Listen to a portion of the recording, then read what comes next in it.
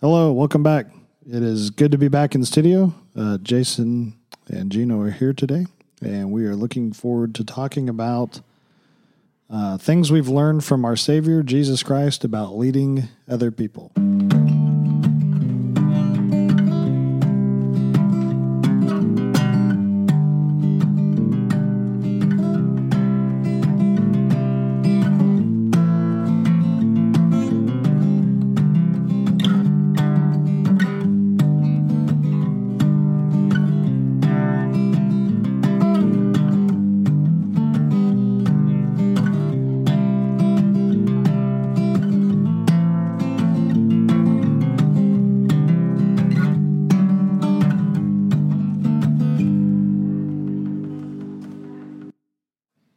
All right, it's good to be back. Back in the seat. Yeah, it's been a while. Yes, been nice Christmas, New Year's, and Yeah, good break there with friends, family.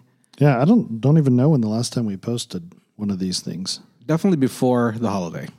It was before the holiday. Yeah, Yeah. I remember but we're back, We are. and this week has been already crazy. Yeah. So, Well, I think that's situation normal. yep. Yeah, we just call that ministry in our world. Yes, sir. I was trying to look to see, but the funny part is this is not easy to pull up. So I don't remember when the last one was. Let's say early December is my guess. Yeah, that's probably fair. That's probably more than Or fair. mid-December, maybe. Yeah. But So New Year, and excited for our discussion today on leadership. yeah, kind of thinking about this. I think you're always thinking about this when you're kind of in this chair, and but the Bible says quite a bit about leadership, and so just trying to figure out, what is leadership? What does the Bible say about leadership? But preaching through Matthew and John and Acts, you really get to see leadership. Yeah. And at some point you go, you can start to put some stuff together that we've learned. And so I think I'm kind of in this like brainstorming what I'm learning phase. Mm-hmm.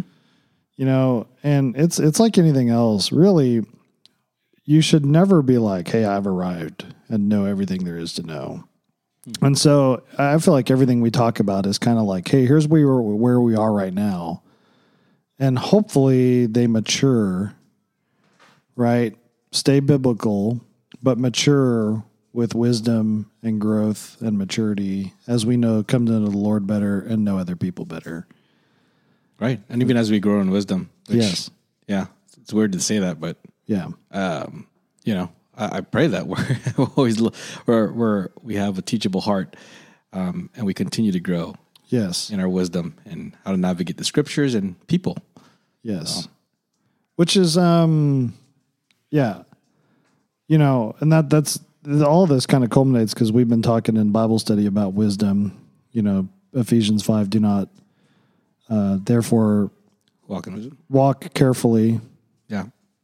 not as the unwise, but as wise. Yep. Yep. So, wisdom's a part of this. I think, I have this long list of things that I've started to observe and writing down and, kind of background a little bit I've seen some things that I definitely, you kind of come away and you go, Lord, I wish I didn't have to experience that. Mm-hmm. But later, when you kind of like get through the emotionalness of it and some of the difficulties of it, and you kind of swallow that was reality pill. Mm-hmm. I did experience that. You kind of look up and go, I'm actually thankful I experienced it because I'm now able to start processing and learning. Mm-hmm. And so there's kind of a reflective dissection that starts to happen where you start to say, hey, what did I experience? What were the problems? And then also was helpful to have other people who could kind of talk through it with you and go, you know, people who weren't like, oh, you're out to lunch and what you're in your assessment of your experience. And to hear them all come along and kind of say, hey, you know what? Like, no, you're spot on with your observations. Now let's start talking about like, let's kind of decompress what you learned from it. So it's kind of helpful. Yeah. And I've been involved with, you know, it's hard to, I don't like calling the church a volunteer organization, but I think a lot of people think of the church as a non-for-profit volunteer organization. And that I totally understand where they're coming from. I think that's a slightly misinformed understanding of it. However, I get it, right? Because in their mind, well, you're not paid to be here. So since I was 18, I have been involved with non-for-profit organizations where people are choosing to be there freely of their own time. They're not paid to be there. And so you see, at some point you start to go, you look up and go, you know, Lord, I've seen a lot, even as an unbeliever, because I was an unbeliever involved with some of that. And you start to learn. And you can look back and say, hey, there are unbelievers, first of all, are able to practice some of these leadership principles. In fact, one of the elders recently said that he had a boss fired because the boss developed an us versus them mentality within the organization. And the organization said, this is unhealthy for us. So they let him go because of his us versus them mentality. Yeah. And my initial response was, amen, good. Right. Like, that's horrible for your organization.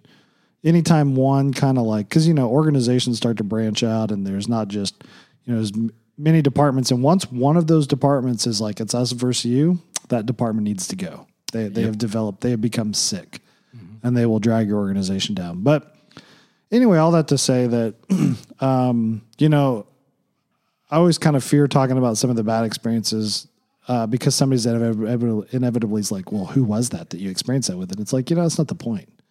So I don't want to, my goal here is not to like bring back up or drag people through the mud. You know, my goal is to say, hey, there are things that we learn from Christ, and then seeing personally that I think is helpful to talk about. And Scripture talks a lot about this, about leadership. In fact, more so than I think people maybe realize. And when I look on Twitter and I look on social media at what people think a good leader is, it's crazy. It gets crazier when you start to see some of the TV or movie characters that people think of as good leaders.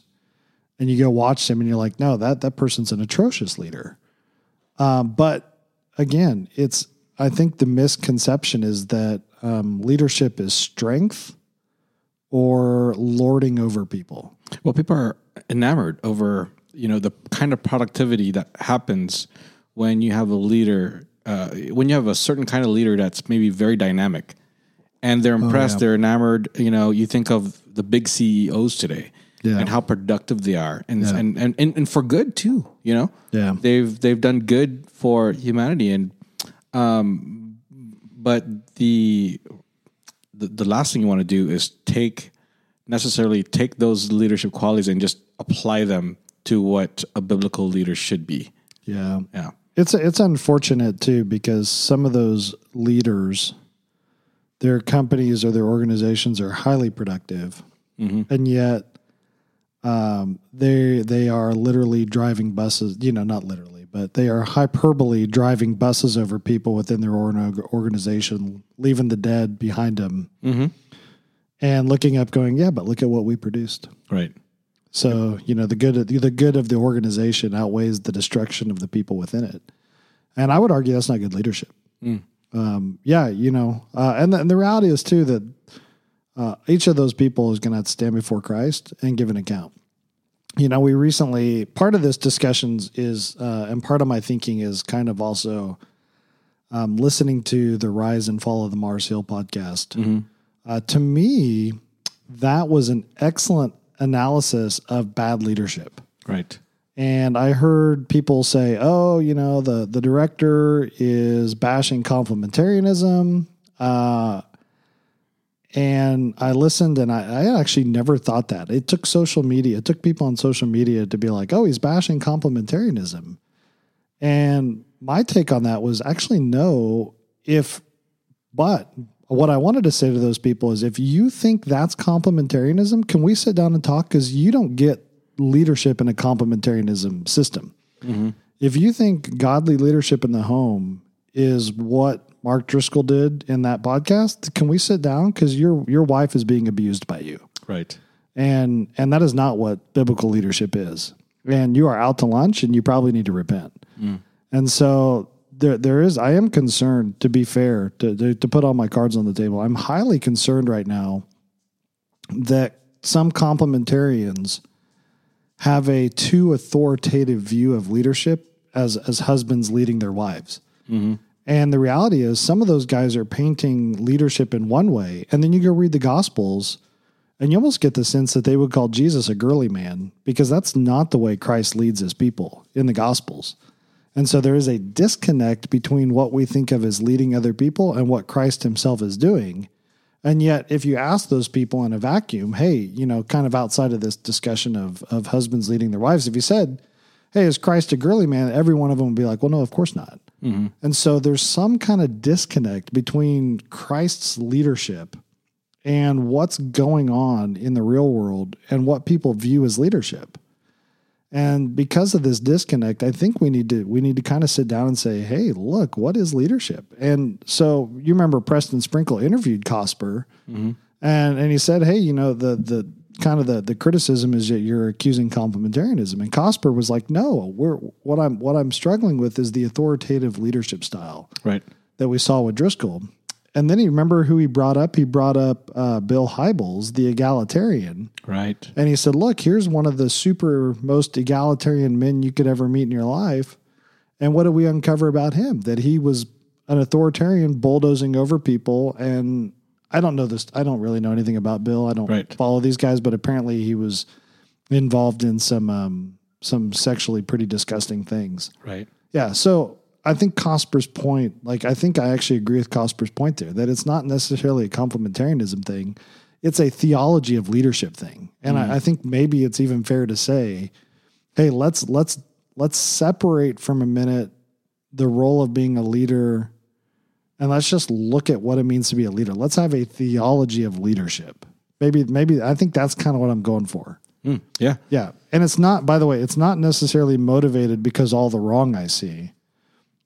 I think you're right. At some point you look at me like, man, I've been doing this for 25 years. And it's like, recently it's like, okay, I'm going to start putting this stuff on paper.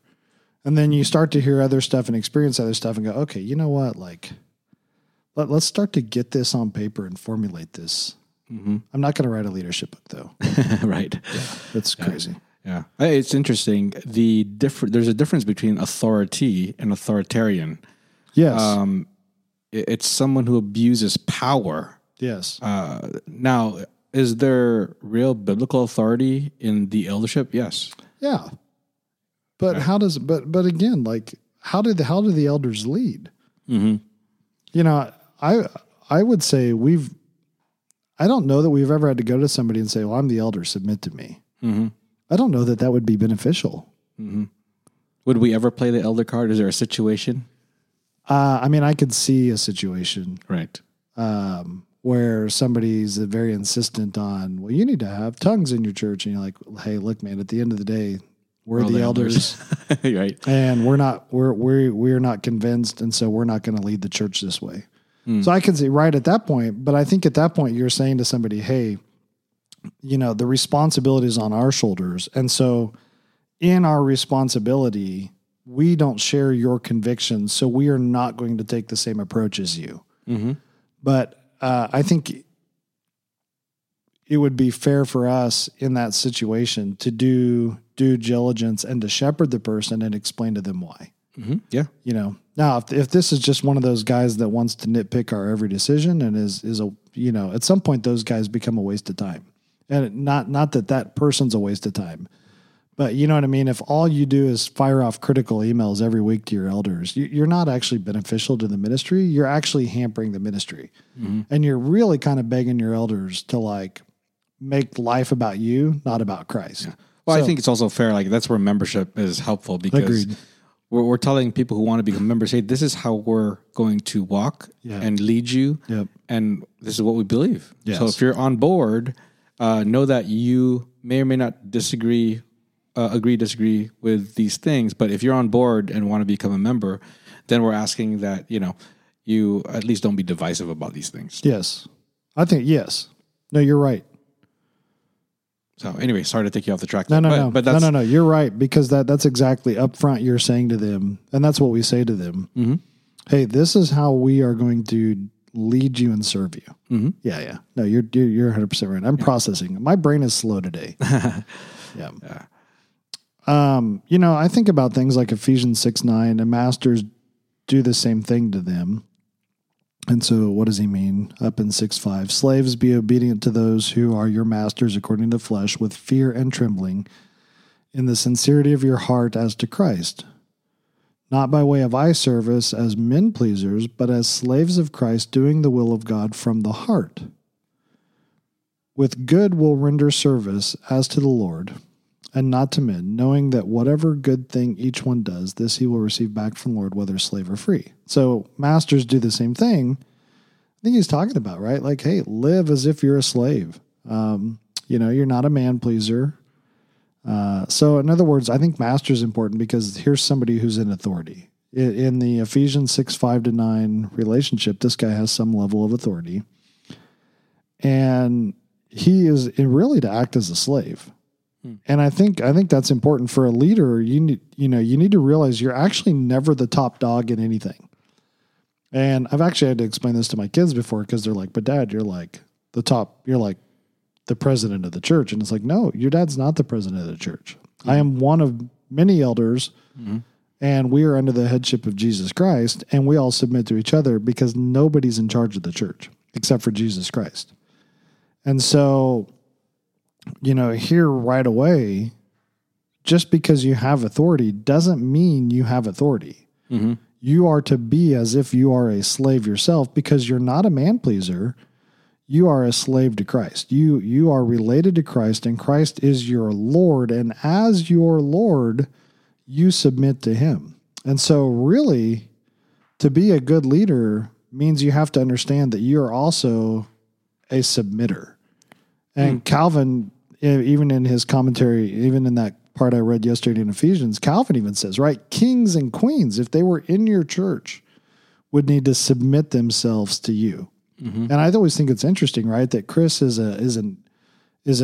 enlisted, so he's not an officer, and yet there are officers in our church who are submitting to Chris as their elder, even though if they were at work, Chris would have to salute them. Right. And so, right, and I think that's, so in Ephesians 6:9, it says, do the same thing to them, right? That you are not a man pleaser. You're a slave to Christ, doing the will of God, rendering service. With good will, render service. And so even, right, masters are servants.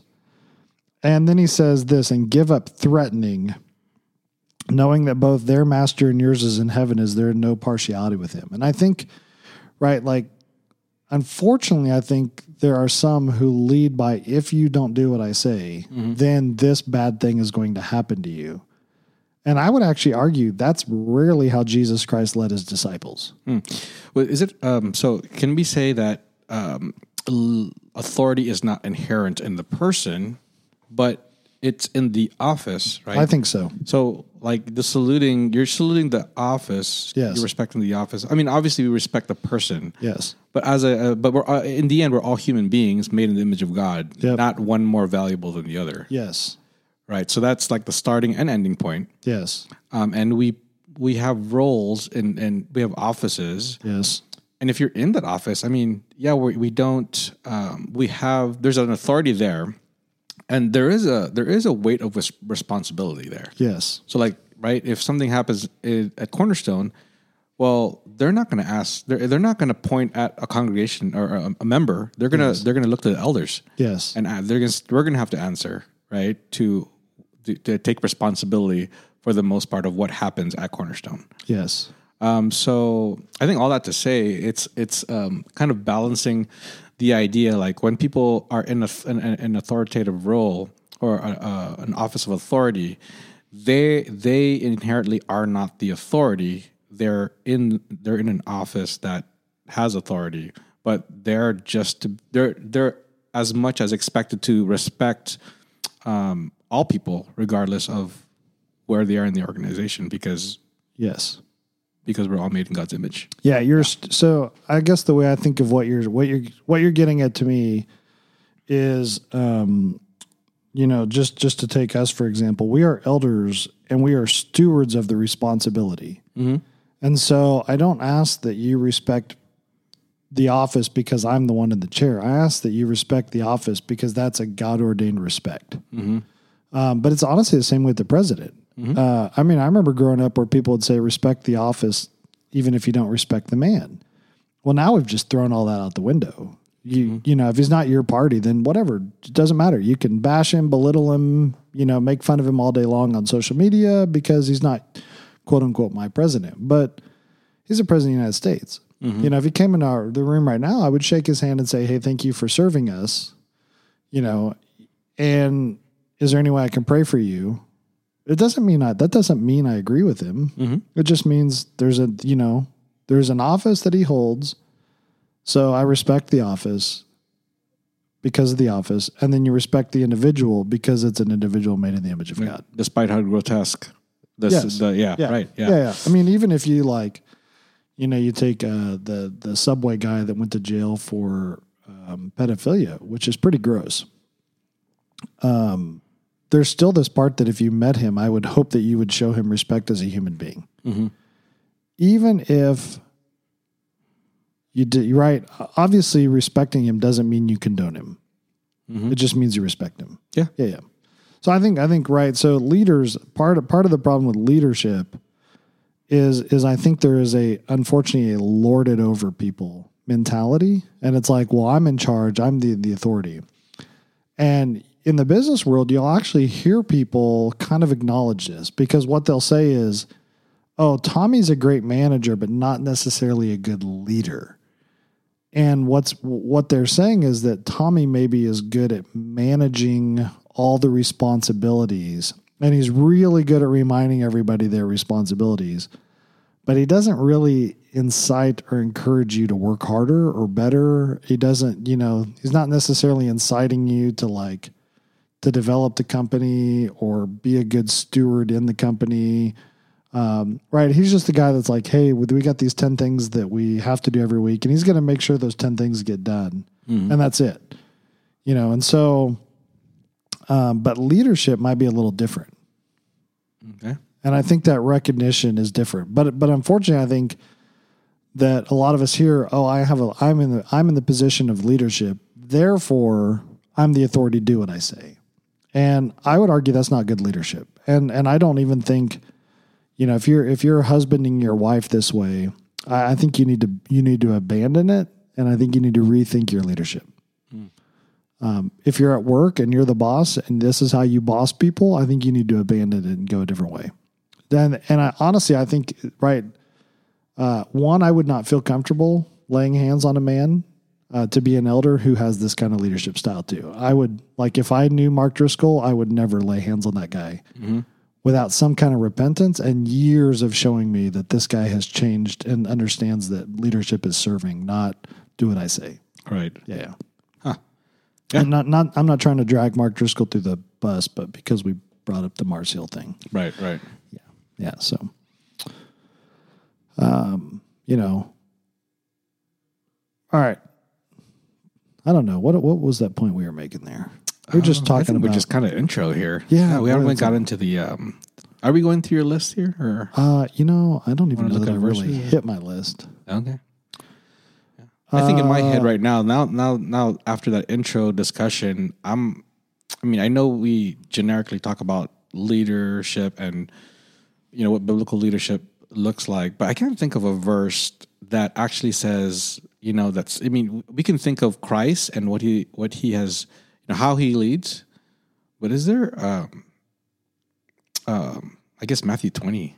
Yeah. Matthew 20. Yeah. That's the only thing that comes to mind at this point. Like slam dunk, that's leadership, right? Yeah. Well, also 1 Peter 5 is important. It assumes shepherding is leadership, right? Yes. Okay. Well, again, shepherd the flock of God among you, exercising oversight. And so, right, even that word oversight there communicates the idea of taking care of people, of overseeing people and caring for people. And I think that's even interesting because oversight doesn't necessarily mean I'm over you, therefore do what I say. It's more the idea of, hey, I care for you and I want what's best for you. And I think you need to rethink the way you're living your life in this way. And technically speaking, someone who has oversight is in charge or like is responsible for a group of people. Yes. Yeah. So even the Greek word has the idea, piskopeo, has the idea of to accept responsibility for the care of somebody. Okay. Yeah. So I really think, right, biblical leadership is the idea that, I think this is actually a good word, right? And I think it comes from episkopos, where the overseers are accepting responsibility to care for them. And I think that care for them approach is a good way of thinking about it. Right. You know, Paul walks into the Thessalonian church and says, hey, I took care of you like a mom who nurtures her baby. And so there is a gentleness there. There is a kindness there. There is a nurturing factor in leadership because what you're saying is, hey, I'm going to serve you in a way that cares for you for the best. And so like a good doctor who's trying to not, cure your cancer, except for you're not just there for cancer, right? You're there because, hey, I want to care for you and I want to oversee you in a way that ultimately is good for you in the long run. Yeah. That's kind of revolutionary because usually when people think of leadership, they think of the role that they have to play, but they don't think about it as I'm a steward over people's lives. Yes. You know what I mean? And if you think of it that way, then you actually, and especially with the idea of care over their lives. Yes. And you import that into your, husbandry or you're in charge at work, it's a completely different mode of, it's a different environment that you can create when you're saying, look, I'm over the care of your work and how you work and how you grow and where you're going to be. That's different. Like I've been fortunate to be under management like that in the past where they actually cared about where I was going with my career, for example. They didn't just want to produce something, take something out of me and, get numbers. They cared about where I was going, what I wanted to do, things like that. I think, right, so if we're thinking of leadership as not just getting things done, you're in charge over, you need to make the numbers look like this. It seems like biblical leadership, like, no, you actually you have care over people and you are to steward that care over people and you have a goal for those people. I mean, I think we call that discipleship. Yes. Yeah. So, agreed. Well, I think you bring up a really good point there because, the difference maybe between a manager and a leader is a manager's like, hey, we got to cross this finish line. And the leader kind of has a mindset. I think the biblical leader mindset that you just brought up is, yes, we need to cross the finish line, but we need you healthy when you cross the finish line. Yeah. And so if you need water along the way, then here's some water. Whereas the manager might be like, look, you don't have time to stop for water, suffer and cross the finish line. And so the leader realizes, hey, we as an organization are actually better off if everyone crosses the finish line in a mental well-being, physically well-being, Yeah. Well, I think that's a view of like your greatest asset are your people. Yes. Assets are your people. It's not the money because you can always make money, but it requires people. Yep. And you need good people. Yep. Right. So, and that's why we're so slow with leadership because our goal is discipleship. And in order to have discipleship, you really have to have good, solid leaders. Yes. And for people willing to have stewardship over people's lives. And that's a different goal, I think, than, just, hey, let's plant 50 churches and let's do it in this amount, in this time frame, and let's do it at any cost. Yeah. Right? So versus, hey, let's make disciples and mature people to walk like Jesus Christ. That's a completely different kind of ministry, I think. Yeah. Yeah. And what's interesting, we haven't even finished reading the 1 Peter 5 passage, but you really have brought up a lot of what he says. Right? Shepherd the flock of God among you, exercising oversight, not under compulsion. And there are some people that are great, but unfortunately you got to motivate them and it's got to be a knee-jerk reaction for them to be great. Right. And so good leadership in the church is not necessarily, okay, fine, I'm going to do it. Right. Instead, it's voluntarily. Right. You know, like, hey, I'm going to do it. I'm going to keep plowing. I'm going to keep plodding. You may not see me plodding. You may not care I'm plodding, but I'm going to keep plodding according to the will of God. Right. And that's important because you're serving people. You're allowing God to define the way you serve people, not for sordid gain, which again, we've seen this is a problem in, you know, there are stories. It doesn't take long to go find stories of pastors that embezzled and found a way to make, you know, money, fame. Pastors that are pursuing fame, honestly, to me, that's pursuing sordid gain. Right. But instead, not for sordid gain, but with eagerness. And then here again, in verse 3, Peter again brings it up, nor yet as lording it over those allotted to your charge. And I think that's the problem, right? If you're lording it over people, how do you serve? How do you turn around and serve people Christ and then lord it over them? You can't. And You can't. So, right, and this is where, but proving to be examples to the flock. And this is where that list of mine, somewhere in here I said it that, okay, so Jesus, I'm just going to read this list and just for my head's sake, could be summarized. We could summarize Jesus' leadership style by saying that he served others with love, truth, and conviction. That he served in such a way to point others to the Godhead and worship him. That he spoke the truth with love and the goal to lead others to him. And that he valued all human beings, even the unbelievers, his enemies, and those who had put him on the cross. And yet his leadership pointed us to rest and peace. He tried to teach and influence people. He did not strong-arm them into decisions. He was not abusive, but considered what is best for them mentally, emotionally, and physically. He was patient with people as they figured it out, and he indicted the unteachable. This is unique to him because he's the judge, we are not. And so even in some of my analysis, I'm starting to ask the question, wait a minute, are some of the things I saw in Jesus, are those something I can reproduce, or are those unique to him? Right. And so Jesus going into the temple, turning over the tables, Jesus does that as a sinless human being who is the judge, who has every right to make that indictment. That's his house in every right. It's Yes. like he just went in his house and cleaned it. Yes. You know what I mean? Yeah. I don't know that that's necessarily the best approach for us. Right. So what I see with Jesus, right, and kind of what we're talking about is a valuing other people, right? So he values people. And in that valuing people, you know, what he continually does is he continually addresses them and tries to influence them to change their thinking and mold their thinking to what he's teaching them. And I really do think, right, when we talk about what is biblical leadership, I think primarily it is being a biblical influencer. Whoa, you said influencer. I know, It's I know, and I bashed that on social media today.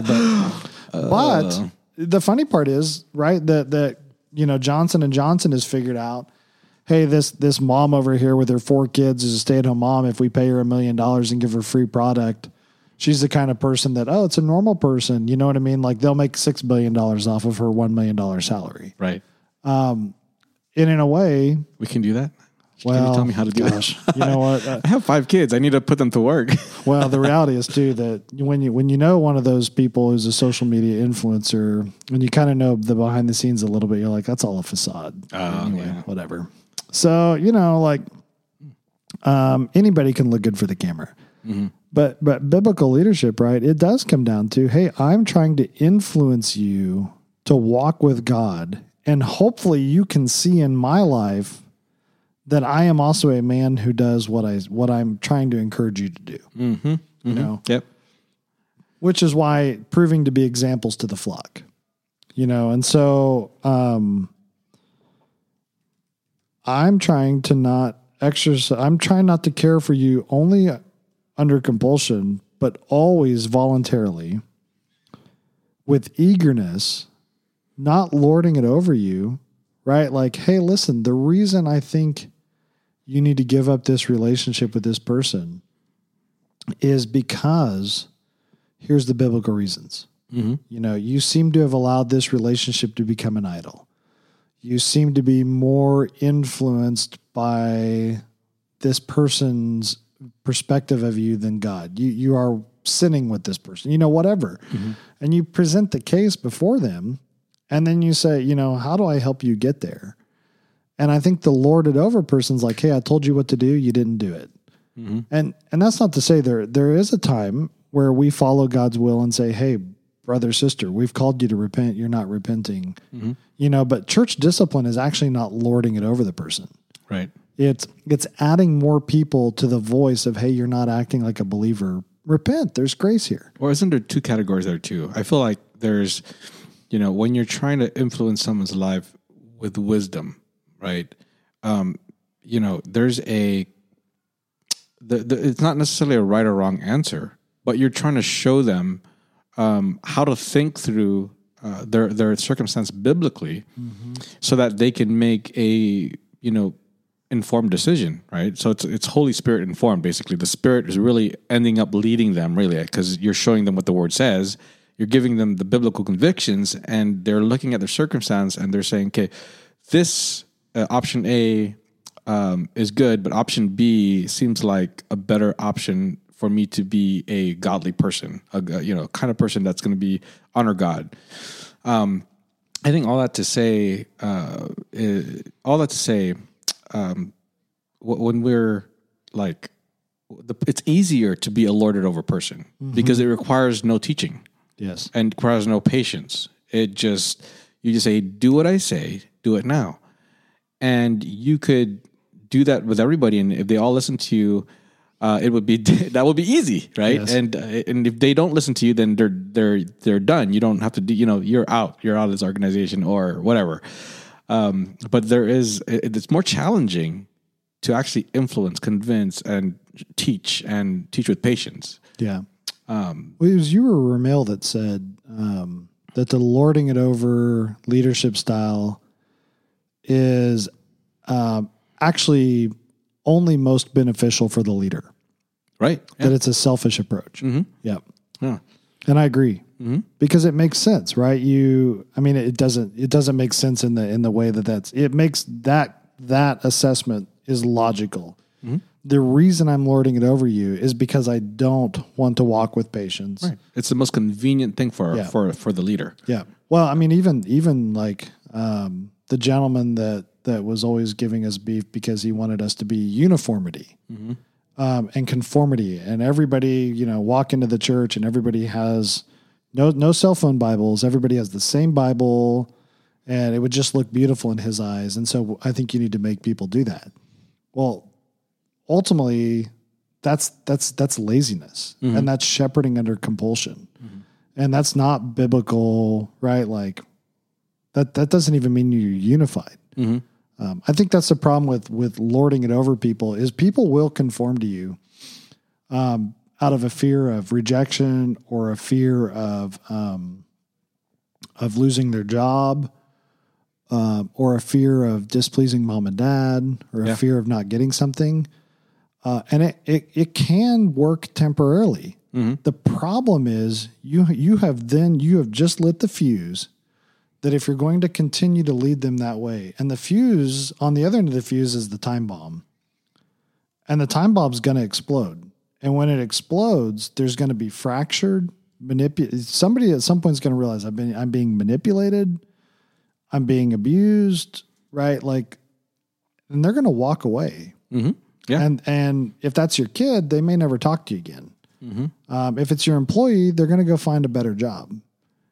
And if it's your spouse, right, they may say, you know, this isn't worth it. I'm walking out the door on you. If it's your church, again, right, your church is going to implode at some point because, hey, you know what? This is not the way Christ. At some point, that is all going. The house of cards is going to collapse. And, you know, the house may stand for 30, 40, 50 years. But at some point, it's all coming down because that's not a humble way. That, right, like, I think I read that, right? That Christ's ministry, his leadership is a servant-minded, influence you leadership. And so, right, that is not a servant mindset. You do it because I said you do it. Like, again, you know, good luck. Yeah, I think that lording it over people, what you're actually creating is not a fear of God, a fear of man. Yes. Like you're actually teaching your people to fear man. Yep. And not have the convictions that are biblical so that they can actually fear the Lord. And I mean, beginning of wisdom is fearing the Lord. So at that point, they're not going to be walking wisely. Nope. They'll be making decisions based on, you know, I fear this person, or I fear the loss of this thing. I fear the loss of rather than being courageous and doing the right thing all the time, because in the end, it's about fearing the Lord. Yeah. Yeah. Well, and so you even just brought up what I think is a kind of a part of this, that for, I think, good leaders, right, they are actually more about the mission than they are about themselves. Okay. And good leaders want, I think, my opinion on this, and this, I'm open to there being different perspectives on this part of leadership, but I think good leaders want more people involved in pursuing the mission of the organization. Say that one more time. I think good leaders want more people involved in pursuing the mission of the organization. Okay, why do you say that? So let's say I develop this is my territorialism. I think territorialism is bad. Okay. Right? Like, Gino, you taught that Bible study. You're infringing upon what I do. Oh, you just crossed into my territory. Whereas I think a good leader says, hey, look, we are about submitting to Christ and making disciples. And so as the Lord raises up more people who can elder, deacon, teach those Bible studies, I think a good leader says, hey, look, I'm here to equip you for the work of the ministry. You're doing the work of the ministry, so let me empower you to do the work of the ministry. Okay. And kind of stay out of your way. Like, I'm not going to micromanage you now. You know, that doesn't mean he's not maybe going to teach, right? Like, your most experienced pastor, your most experienced person in the organization, at some level, is using his experience to teach other people, while also showing them from the word of the God where he got it or what he's trying to follow himself, right? Paul to Timothy, pass on these things that you have learned. So he's a learner who's leading other people, who's teaching other people, but also empowering other people to be involved in the organization. So, right, I think a good leader actually wants other leaders in the organization. Yeah. Yes. Whereas the territorial guy is like, whoa. These are my 100 responsibilities. You don't touch them. And I actually think that's bad leadership. Okay. Well, who's the leader in that scenario? The guy that's territorial? Yeah. So a territorial leader again, gotcha. and that's why it kind of goes back to me in this, like, good leaders are about the mission of the organization, right? So for the church, we are about making disciples. Not their territory. Yes. Okay. That's yeah. Just to clarify. In fact, I would be, to be honest with you, I think most people know I'm trying to get out of leading and teaching any Bible study. And it's not that I don't want to be involved in helping make disciples at the Bible study level. It's right. It's more of this, like, hey, we have other people that are able to do it. Let's equip them and let them do this.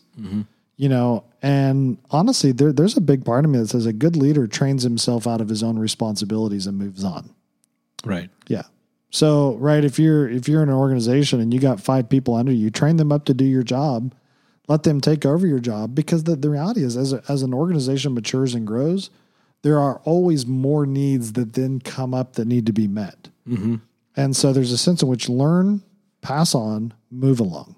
Right. And even Paul did that, right? Goes into Corinth, trains up leadership. Hey guys, been a couple of years. You guys got this. I'm out the door. And he moves on to the next church. Now he's an apostle. And I'm not saying that that's what, that's the difference. He's an apostle. We're elders of a church. I don't think God's saying, hey, move on every 2 years to a different church, right? So that's not what we're saying. But even in Paul, you see that, like, hey, I need to equip you mentally to make disciples and to help other people become disciple makers, Titus 2, older men train younger men to be sensible. And then let's raise them up and pass off this responsibility. And honestly, you're never out of your hand's never out of that anyway, right? Because as they start to grow and as they start to have experiences that they shake their head and don't know what to do, right? Then it's like, right, it doesn't matter how old my kids are. I still go to other people for advice because, just new challenges present new things you've never thought about. Right. That's the same thing. Yeah. Huh. Wow. That was a really long answer. Sorry, Jim. What was the question? What was the question there? Right? Yeah. I'm thinking about Paul's farewell to the Ephesian elders in Acts chapter 20. Yeah. And kind of some of the things he was saying there in terms of, leadership. Anything that stands out to you there? One, I think that he was humble, which means that what I hear him saying in Acts 20 is, hey, listen, I was a servant to you and I served you. Mm-hmm. And I think that's important. Again, I think that comes back to our understanding of what it means to be a leader. That to be a leader, you are a humble servant to the organization and to the mission. So I really do think that a leader himself is more concerned that the mission is successful than he himself is successful. Yeah. Yeah, absolutely. Yeah. Would you say that anybody over people has a role of leadership? So like parents, or let me ask it this way. Is everyone a leader, or should everyone be a leader in whatever circle they're in, whether it's church or, does everyone play a role of a leader, or is that like just a gift? Does that make sense? You know what I'm trying to say? Yeah. I mean, and this is the thing, right? According to Titus 2, at some point, every human being in the church has to be a leader. Like a disciple maker. Yes. Gotcha. Yeah. Because, and I think even in the Acts 20, I did not shrink from declaring to you anything that was profitable and teaching you publicly from house to house, solemnly testifying to both Jews and Greeks of repentance toward God and faith in our Lord Jesus Christ. Mm. And now behold, bound by the Spirit, I'm on my way to Jerusalem. So to me, right, what makes Paul a great leader, in my assessment, is he's always, he understands the mission. And for him, the mission is more important than himself. Right. And that coordinates with 2 Corinthians 6, right? I was beat, I was imprisoned, I was destructed, all these bad things happened to Paul. Why? Because Paul's about the mission. And so if Paul's about himself, any one of those events comes along, he's out the door. Mm-hmm. And that's the thing about bad leaders. They're about themselves. And so when bad comes upon them, they'll walk out the door. Whereas if you're about the mission, then you kind of have this like, hey, look, it's not always going to be easy, right? We're dealing with sinful people who are hearing that they're not sovereign over their life and that they need to submit to the sovereign Lord. And yet there's grace and freedom there. And yet to the unbeliever, there's no freedom there, mm-hmm. right? It's enslavement to come under Christ. And it's almost like they don't know what the water tastes like because they haven't tasted the water. But we who know what the water is refreshing are going, no, you actually believe your Starbucks is good coffee. Right. You're out to lunch. You just don't know what you don't know. Right. And so, right, like at that point, Paul is about the mission and he overcomes sinful people. He keeps pressing on because the mission is more important than himself. And so there's the humility, mm-hmm. right? That one, the mission remains significant and more important. And two, and I also think you get this from Christ, the human beings that he's serving are valuable to him as well. Oh, good. Whether they're glad believers you said or, that. Yeah. Yes, whether they're believer or unbeliever, listen, I have what you need. Mm-hmm. This is the mission. So if you want to insult me in the process, go ahead. Right. Insult me in the process. However, you still need this. And I think that's a good leader. And all of us are called to be a leader at that level. Right. Yeah. Right. And this is why even there shouldn't be women leaders. Titus 2 says different. Right. Older women train up the younger women. If you don't see that there should be women leaders, right? And there's somebody's going to be like, well, he believes in women elders. That's not what we just said. There's a difference. And so women leaders, women, you have got to learn how to train up younger women to be mature women who are sensible in the Lord. And to be honest with you, right, wives who have children still need to be able to tell their children. Wives are still able to rebuke their husbands. If you're both believers and your husband's in sin, rebuke him. Mm-hmm. If your husband says, well, you're the wife and you're not to lead me, then he needs to repent of that as well.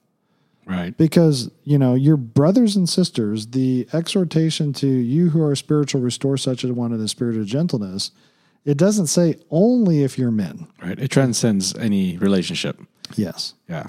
So, that's important. Yeah. So, even in that way, right? Like there is out of a love for you and a desire to see your well-being, I'm going to approach you and address you in this area. Okay. So in your mind, what is the mission?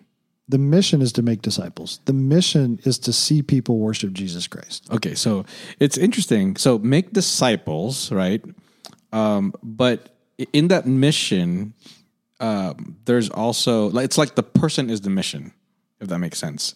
Or people becoming disciples are the mission. Yes. But it's never at the cost, right? So like discipleship, evangelism, church planting, never at the cost of like love.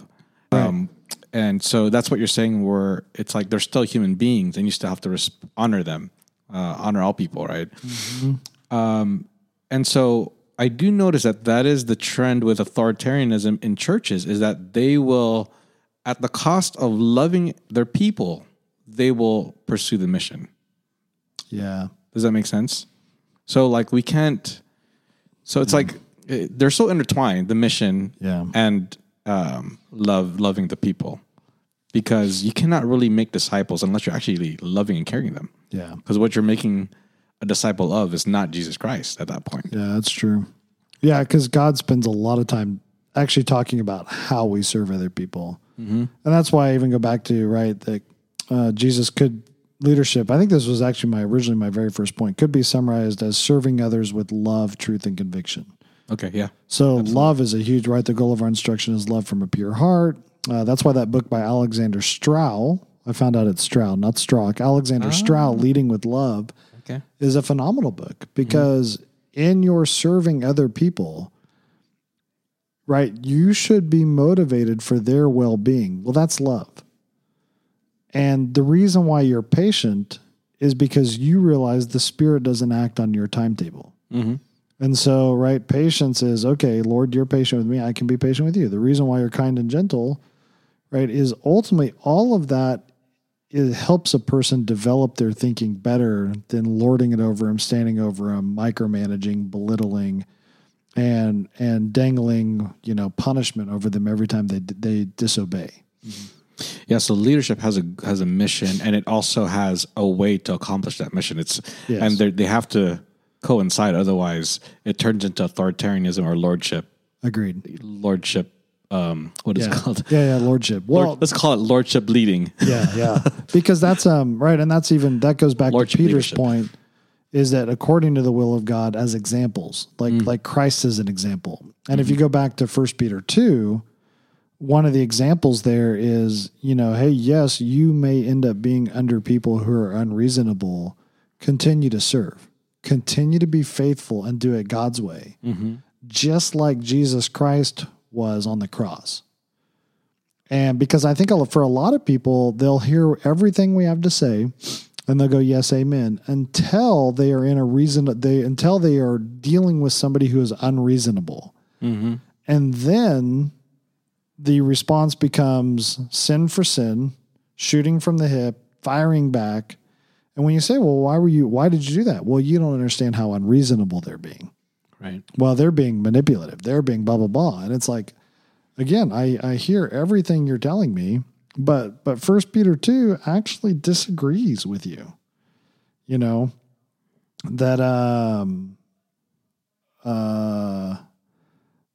Beloved, I urge you as aliens and strangers to abstain from fleshly lust which wage war against the soul. Keep your behavior excellent among the Gentiles, so that in the thing in which they slander you as evildoers, they may, because of your good deeds, as they observe them, glorify God in the day of visitation. So even to me, right? Submit yourself to the Lord, yourselves for the Lord's sake to every human institution, whether to king or as to one in authority, to governors as sent by him for the punishment of evildoers and the praise of those who do right. For such is the will of God, that by doing right you may silence the ignorance of foolish men.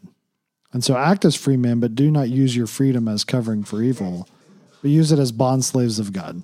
Honor all people, love the brotherhood, fear God, honor the king. Servants, be submissive to your masters with all respect, not only to those who are good and gentle, but also to those who are unreasonable. For this finds favor, if for the sake of conscience towards God a person bears up under sorrows when suffering unjustly. For what credit is there if when you sin and are harshly treated, you endure it with patience? But if when you do what is right and suffer for it, patiently endure it, this finds favor with God. So even then, right, you've been called for this purpose. Verse 21, since Christ also suffered for you, leaving you an example for those to follow in his steps. So, right, like at some level, even unreasonable people, you don't change the lane you're in and go to tit for tat, teenage junior high girls fighting over a boy, right? You stay in your lane of, I'm a servant. Mm-hmm. I love you.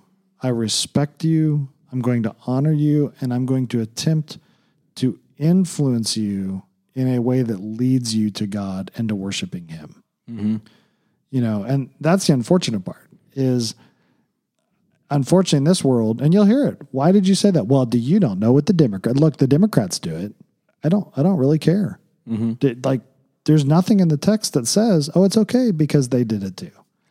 And yet, as parents, we always look at our kids. Well, if they told you to jump off a bridge, would you do it?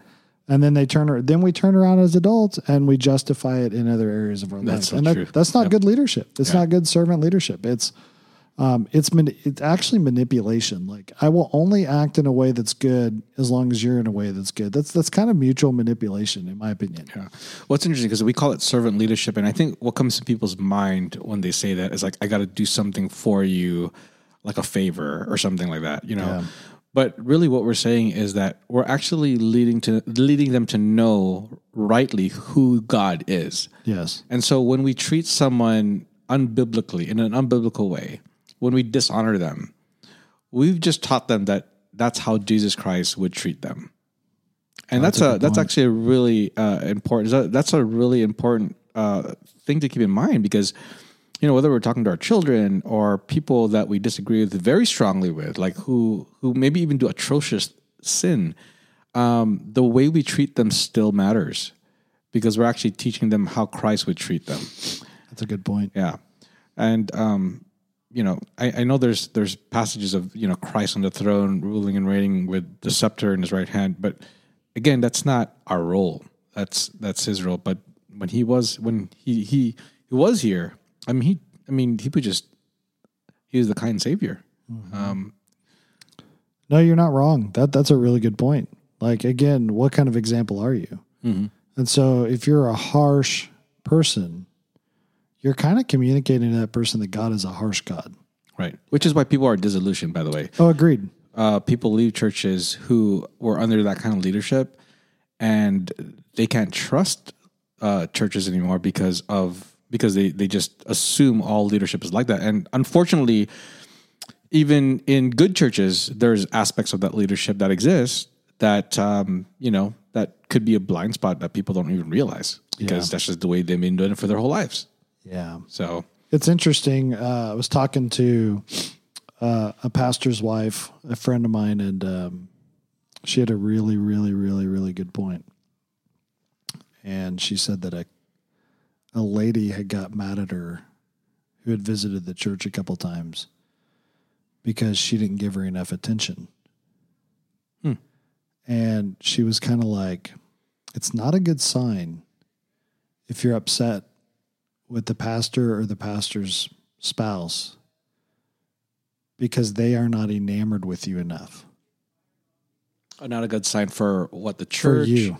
Oh, for the person that feels that way. Gotcha. Yeah, for the visitor. Yeah. It's a bad sign Because really what you're doing is you're saying that you are here and we are here for you.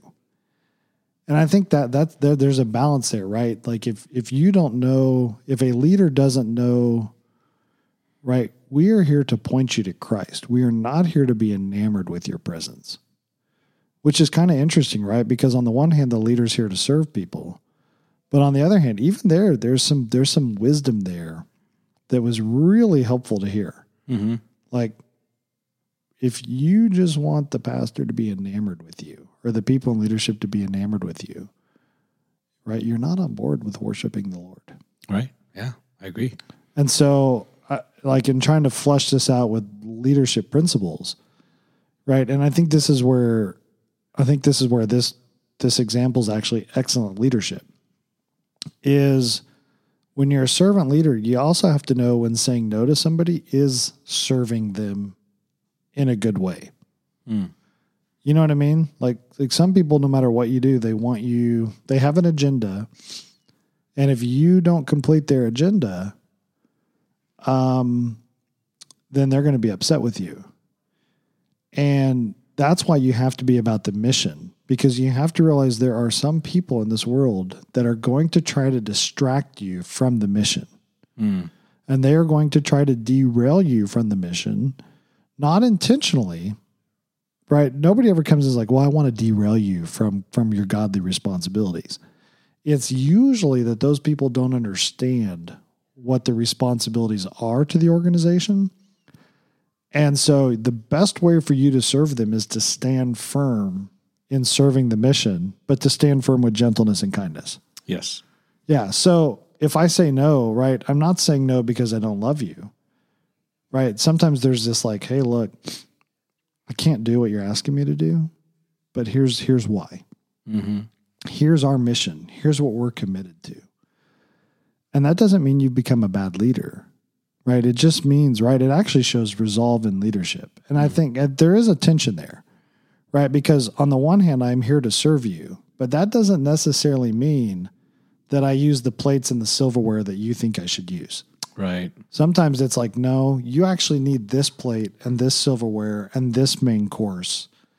And I know that you only want, I know you only want to hear what you want to hear and you don't want to hear what you don't want to hear. But actually the way to serve you and to lead you is to tell you what you don't want to hear, mm-hmm. and try to help you realize that you need to wrestle and deal with it at some point. Because if you don't, you're setting yourself up for future failure. Right. Yeah, that's really important. Maybe that's a negative aspect, right, of shepherding people's souls. It's the no is actually realigning them with what is actually important. Yes. And sometimes people don't realize it, but their agendas seep in, and all of a sudden, even it sounds good, you yes. know. Oh, we got to jump on board this nonprofit organization that's doing good work here in this area. And it might be something that sounds great and actually probably maybe a church could do, but not necessarily us. Yes. At that time. So, as good as something can sound, it may not be feasible it may not be our lane at the moment. Yeah. Yeah. So we have to say no. Yeah. And it communicates that, like, look, we can't do this. And I think that's the hard part, sometimes explaining why is hard. Like I've run into situations where I've said no, but I couldn't put a finger as to why I said no. So this really is helpful. It's like, oh yeah, I said no because I'm about this, not this. Yes. And yeah, when something takes over your ultimate mission, then you have to say no. Yeah. And I think that's why it goes back to a good leader has to know the mission and has to be a servant to the mission. Mm-hmm. And so for the church, a good leader is a servant to the head of Jesus Christ, to the one who has authority, who grants us the stewardship of authority. Mm-hmm. And then our role is to make disciples. So I know at minimum our responsibility is to preach the word, pray for the flock, lead them in song, and also to be involved in their life enough to where you can disciple them. Right. And so there are other good and noble things that you have to say no to in order to maintain the mission. Right. Because if somebody comes along and basically is like, well, I need you to do this. Sometimes those are very noble things. But then the problem is, hey, I only have so much time in my week. And if I say yes to that, then I have to say no to my spouse, or I have to say no to my kids. And I think it's fair sometimes to say, hey, for the sake of my wife, I'm going to say no to you. Because in order for me to do what I know God tells me to do, and that is study, to preach God's word, and to pray for you. You know what I mean? Like, I only have so much time. And so there's a wisdom thing. Yeah. And so servant leadership is not just, hey, I will serve you with whatever you want. And I think some people hear us talk about this and like, but you can't give people whatever they want. Mm-hmm. And there's truth to that, right? That yes, that we are not saying just say yes to everything somebody asks you to do. Mm-hmm. However, like Jesus says in the Sermon on the Mount, you've got to be able to sometimes walk the extra mile with them. Mm-hmm. You know, that serving them sometimes means, you know what, okay, you took my cloak, here, take more, and here, I'm not going to walk 1 mile with you, I'm going to walk 2 miles with you. Yeah. And, you know, so yeah, there is a sacrificial part. There's a some of this involves sacrificing your own personal desires. In fact, a lot of it, right? Hey, instead of doing this, I would rather go do this. You know what? I'm going to do this for you instead. Right. I think this is where a few different realms kind of collide here, because you just talked about, you know, our role as elders is to lead the people at Cornerstone. Yeah. And then, but then we're also fathers, and we're also husbands. Yep. You know, and we, you know, and then there's other circles that we're involved in. You know, those are all part of our responsibilities. We, in a sense, we lead in all those circles. And this is where wisdom comes in, because you do have to balance all that, and you do have to understand each group and their needs and where they are in life and all those things. And so, yeah, so maybe speak about wisdom here a little bit. Yeah, no, you're right. And that's where, right, like a leader has to say, right, you have to have that conviction. Now there's a balance here, because the temptation to a leader is to say no for selfish reasons, and yet to have a noble excuse for why you're saying no. Does that make sense? Say it one more time. The temptation to a leader is to say no to something and to have a noble excuse. Well, I can't do that because of my wife. Gotcha. Okay. It is. I have met men who say no to good things and abrogate their responsibilities, and yet they always have this noble excuse. Okay. Yeah. And it's like, no, brother, you can't abrogate, you know, if you're a pastor listening to this and you don't know anybody in your church and you only preach on Sundays, you're abrogating your responsibilities. Get to know the people in your church. Mm-hmm. Quit whatever excuse you make. Stop. Go spend time with people in your church. Yeah. Yeah. I'm going to say it. I said it. And I'm going to stand by it. On the flip side. Amen to that. You know, on the flip side, sometimes you got to know when to say, hey, you know what? I love my wife. And I haven't really talked to her in the last 2 days. It's probably wise for me not to go get together with you right now. Right. You know, maybe Thursday or Friday, maybe a different day coming up soon. So I think, right, there's that balance. And but as a leader, right, for us, it's not just one mission. Right? We have multiple missions. So my mission as an elder in the church is to make disciples. Ironically, or interestingly enough, that transcends into the home as well.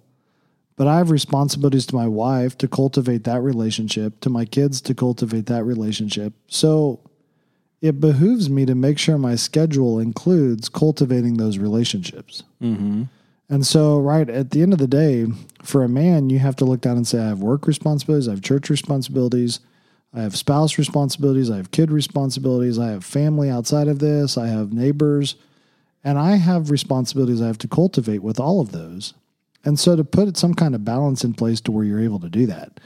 And that means also knowing when to say no. That's hard. Which is hard. Yeah, because it's like everyone's percentages would be different of time spent with each group. You know what I mean? Yeah. oh, my neighbor. Because it's not like 2020, 2020, right? No. It's Right, not, it's- yeah. Well, and there's seasons, right? There, Yes. like if you're a UPS driver, you're busy during the Christmas season. So you're not saying no to your wife. You're kind of recognizing, hey, this comes with the job, which is why I even tell guys, if your wife's not comfortable with that, then find a new job. Mm-hmm. If she's like, I just can't deal with you driving the UPS truck during the Christmas season and that you can't make gingerbread houses with us, right? If that's just too big of a deal for her, then go find a new job, you know? And You just opened a can of worms there. I by the way. did probably. Yeah. But on the flip side, right? Like, but with, Thomas is here and my dog is saying hi. But with, but with other jobs and other responsibilities, like, hey, if your wife goes in the hospital, you need to say no to other things to serve your wife while she's in the hospital. Right. And so, right, at the end of the day, servant leadership recognizes those responsibilities that God has put on your plate. Right. If you're married, your wife is a responsibility. Your husband's a responsibility. If God gives you kids, your kids are a responsibility. You have a job, which if you don't work, you don't eat. You have responsibilities. And in all of those ways, right, even when you go to work, you honor the Lord by adopting the company's, what is the company's goal? Is the company's goal to paint houses in a way that with integrity and dignity?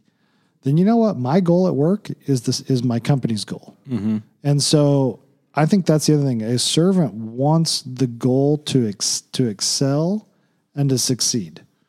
And so even when other people in the organization make decisions that you don't agree with, a part of your company excelling and succeeding is now helping that decision be fruitful, even if you disagreed with the decision.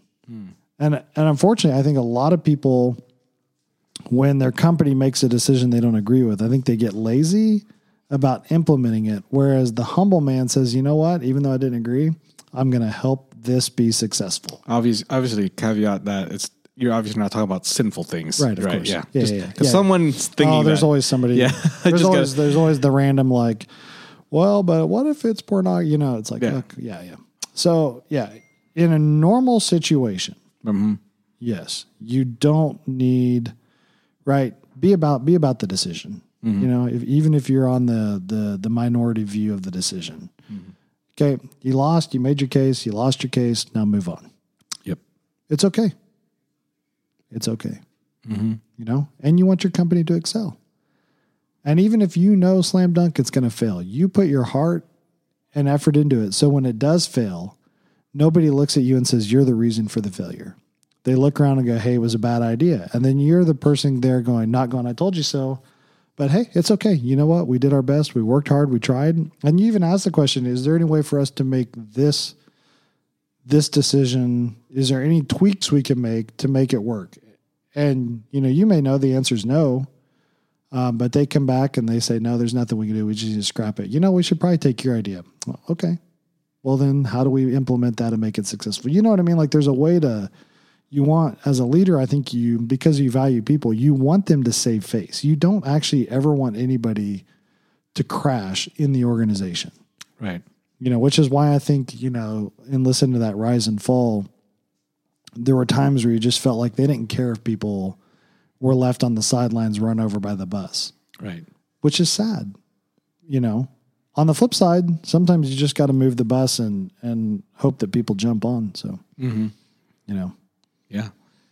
Yeah. You don't want to run over people with the bus. You want to,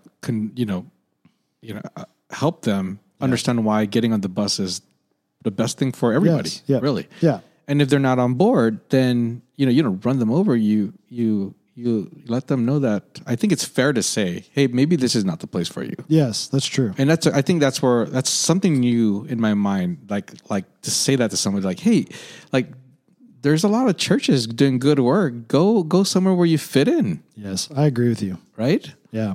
Because there's no reason to fight here. Because we all agree. We're all in agreement here. Why try to stop, what the Lord has pressed on our hearts according to what we understand? It's be productive somewhere else. I 100% agree. And that's not bad leadership. Yeah. Because that's recognizing, hey, in this person's DNA and this person's work, they unfortunately, right, these two principles are different. You know, maybe we rank them differently, or maybe or maybe, hey, it's a personality issue and we're just not strong in this area. And you want us to be something that we just literally cannot be, even though both of them are a part of still making disciples. You know, so in other words, one's not a sin issue. Yeah, no, hey, you know what? Maybe this isn't in the church for you. Mm-hmm. You know, and that's okay. Yeah. If you're that uncomfortable with deaconesses that you can't be a part of Cornerstone, hey, then you know what? I pray that you find a church, even though our deaconesses are not an authority over anybody. If that's just such an issue for you, you know what? For your conscience sake, I'm more than happy to lay hands on you as you go find another church. Yeah, I think that's fair. I think that's it's good for everybody. It's good for his soul. Yes. It'll be a benefit to another church. Yep. And everyone's happy, and we're still all doing the Lord's work. Yes, agreed. Yeah, so I think kind of to summarize, biblical leadership is it's a servant-minded. The leader primarily is serving the mission, knowing that the well-being of those in the organization is important. Yes. Right? So it values humans, and it's ultimately trying to get people to jump on board the mission. Right? Ultimately, you're trying to influence people to ride the bus the way God tells us to drive the bus. Mm-hmm. Yeah. And, hey, be involved in the bus. Mm-hmm. Right? And so for us, we are trying to serve you to know Christ and to pass on to other people what you've learned. Mm-hmm. And to be concerned about other people's soul and their worship with Jesus Christ. Mm-hmm. All of those, right? We are trying to lead you in that way. We want you to develop, to learn, to incorporate others, and to pass on what you've learned. You know, even if that means, right? You know, we don't want you to be territorial over anything you do or volunteer to do at Cornerstone. We want you to be willing to bring up other people under you and pass it along and move into another area if you need to. Mm-hmm. You know, and that's good. It's good for the church that way. Amen. Yeah. Yep. We're not trying to cap the amount of elders we have. We're just trying. I mean, even when it comes to elders, who has God made an elder of Cornerstone? And let's lay hands on that person. Even my dog agrees. Your dog's like, she's like, yes, kill the podcast now, guys. I know. She's like, amen. Yeah. I think she said amen, but that's up for interpretation. I know. She kept going like, I will bark at you. Yeah, you know, the little one's not out. She's even worse because she stands at the front mirror. And I love her, though, because she shepherds. She sits at that front mirror and watches the yard. And today we had 2 cats, and she told both of them where to go. And I think what I mean by that is she was like, you need to get off my yard. Yeah. There was a piece of plastic that floated by, and we heard about that, so it was good. She's like, I saved your life today, Dad. Those cats would have killed you. Boy. Yeah, you know. Oh, excuse me. So, all right, there's probably more to say on leadership. I definitely think anything we talked about, we can point these to Christ. I would even say Christ's leadership was a joy to serve under. Yeah, like there's the freedom under his leadership. Yes, because his yoke is light. Yeah, yep. Yeah. Like you wouldn't, if you made a mistake, you wouldn't fear your life or anything. Yeah. You'd be like, wow, he's so gracious. That's the part we didn't talk about, is that a leader realizes that his people are like him, broken, fallen, make mistakes. And so I think good leaders are not afraid to make mistakes. Mm-hmm. If you have a learning mindset in the organization, then a mistake is just, hey, you know what? It's a learning opportunity. Yeah, it's a cost of learning. Yep. And sometimes tuition. Yes. Yes. Tuition's a great way to put that. Yeah. You got to pay somewhere, somehow. And sometimes decisions cost money. Yes. So, and you know what? Honestly, even though it hurts, it's okay. Yes. And I think, right, like Jesus was a joy to follow because, again, there's a difference. Some people say, like, you'll say things like, well, people are going to make mistakes. Well, but they should be pursuing it. There's a difference. Just because somebody makes a mistake doesn't mean they're not pursuing excellence. Mm-hmm. It's a fault on us to assume that pursuing excellence means you're not going to make a mistake.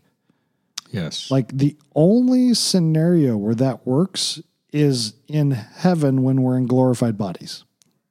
We are not in glorified bodies. So to expect perfection is to expect glorified bodies.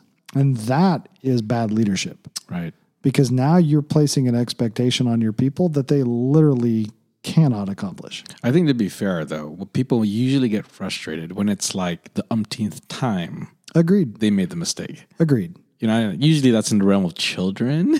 Right? Well, It's yes. Oh, yeah. But even leaders, that's where sometimes leaders need to look up and say, hey, are we asking somebody with the wrong gift set to do something that exposes their weaknesses and not their strengths? Right. And I think that's part of like exasperating, right? People Yes. or your children. Yes. You're asking them to do something that you have not taught them how to do. They don't have the strength or ability to do it, or they haven't learned how to navigate it. Like, Yeah. you got to expect a lot of mistakes at that point. Yeah. Yeah. So, I think, right, that's a good point. Your leaders have to have the right standards. They can't, boy, even with your kids, right? You just can't expect, they're not going to be perfect. They're going to have bad days. I remember when that was helpful, when I realized, you know what, I have bad days. Why would my wife not have bad days? And just to realize, you know what, it's okay. She's having a bad day. It's fine. So, and I'm talking like once a year, right? The once a year that Kyla has a bad day. yep. There you Yeah, just in case you're listening to this, honey. go. Yeah. Yeah. So she could, yeah. But, you know, this is where good leadership crosses into the expectations conversation, doesn't it? Yeah. Expect your people to fail, and that's okay. I think that's part of the culture you can cultivate, right? If you have it's okay to learn and grow and develop culture. Yeah. Yeah. It's freer. Yes. You know, and again, if you're putting people in position who don't care or are flippant, that's on you.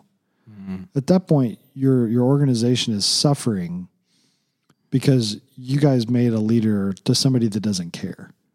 Yeah. And I think, right, that's why you're looking for fat people, faithful, available, teachable, right? And so, this was something that Brad, I know we talked about with Brad. I can't remember if we talked about this in Montana, but I definitely remember talking to Brad about this because it was our disposition that, you know, every now and then somebody comes to you and says, hey, this would be a great ministry idea. You should do this. And you kind of look around and you go, yeah, but we don't have somebody qualified to lead in that area.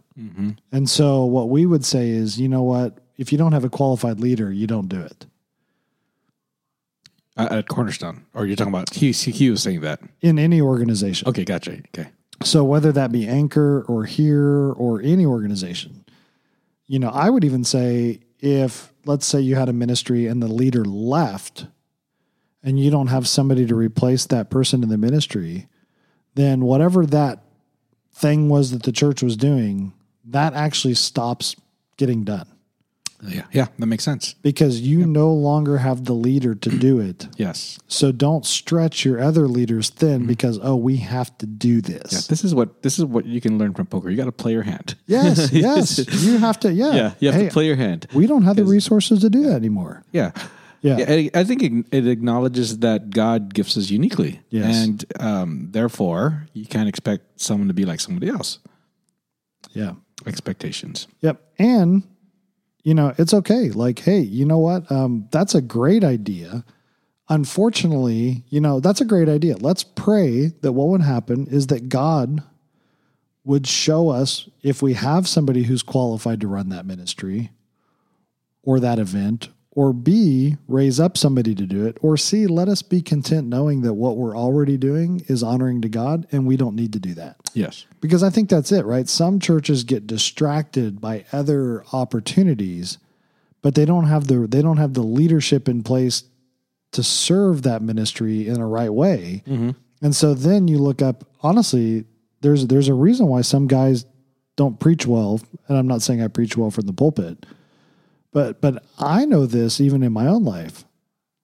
as more things come up, if I say yes to those, the detraction is on Sunday. Right. And so some churches have men so busy doing other things, they don't have time to study. So they buy their sermons from some research organization and then get slammed on Twitter because their elders have them so busy doing things that they don't have time to study. So they buy their sermons. Where can we buy these sermons again? I know, seriously, right? Are they any good?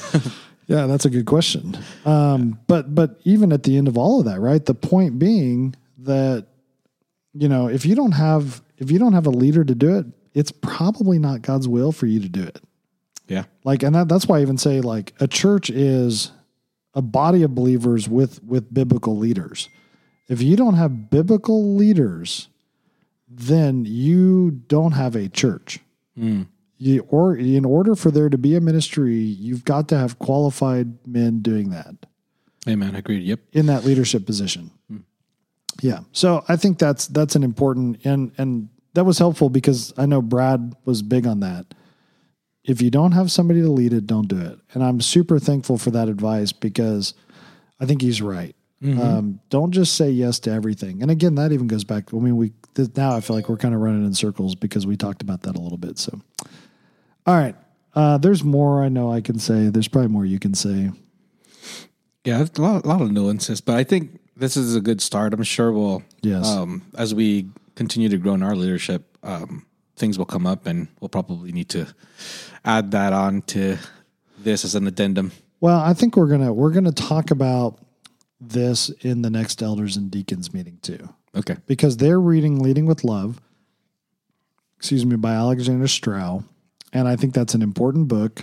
I think if your leadership doesn't include love, then you need to stop trying to be a leader. So, yeah. All right. My dogs are barking. We're going to call it Amazon guy's here. Oh, good. I love that guy. Yeah. All right. Well, that's they're celebrating his presence. All right. Love you guys. All right. Later.